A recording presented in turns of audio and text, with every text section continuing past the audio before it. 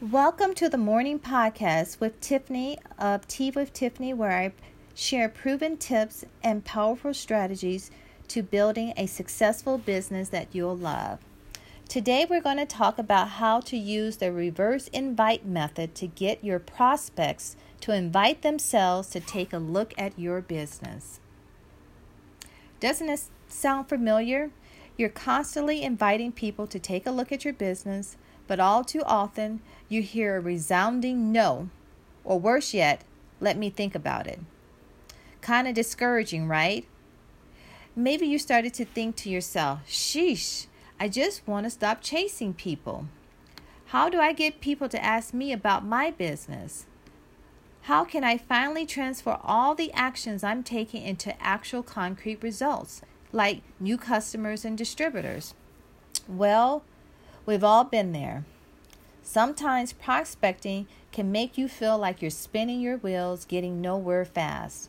But here's the truth. The problem with a lot of traditional network marketing methods is this. Most of what is being taught simply doesn't work. In fact, if you're following the advice of an old, out-of-touch upline, you might well be repelling people rather than attracting them to your business. Luckily, we got a solution. It's called the reverse invite method.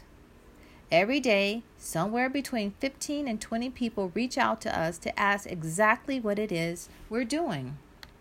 They're quite literally inviting themselves to take a look at our business.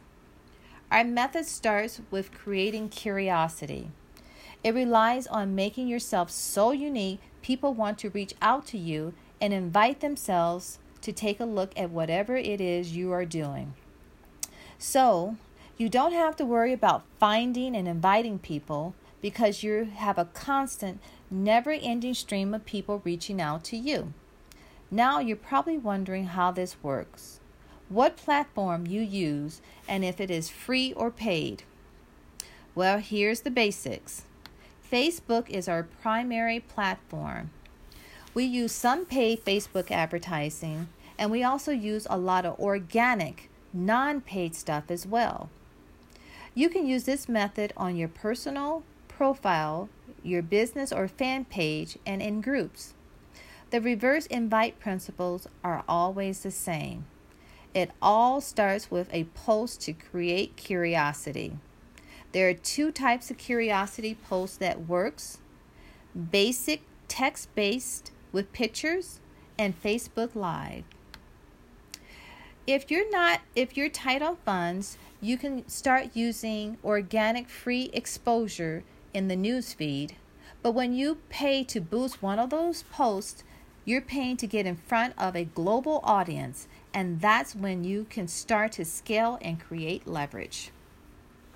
So, how do you create a post that generates enough curiosity for people to reach out to you? For us, we do a lot of Facebook Lives. It is our go-to strategy. But you don't have to do Facebook Lives or any kind of video marketing if you don't want to. Whether you're using a basic post or a Facebook Live, just ask yourself, what do people need to know about what I am promoting to get them to enroll or to move forward? The answer to that question will be different for everybody.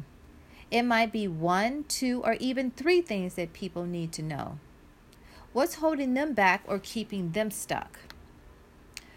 Find those things, dig deep into whatever pain or problem they're going through right now. Then, instruct them to take action to learn more.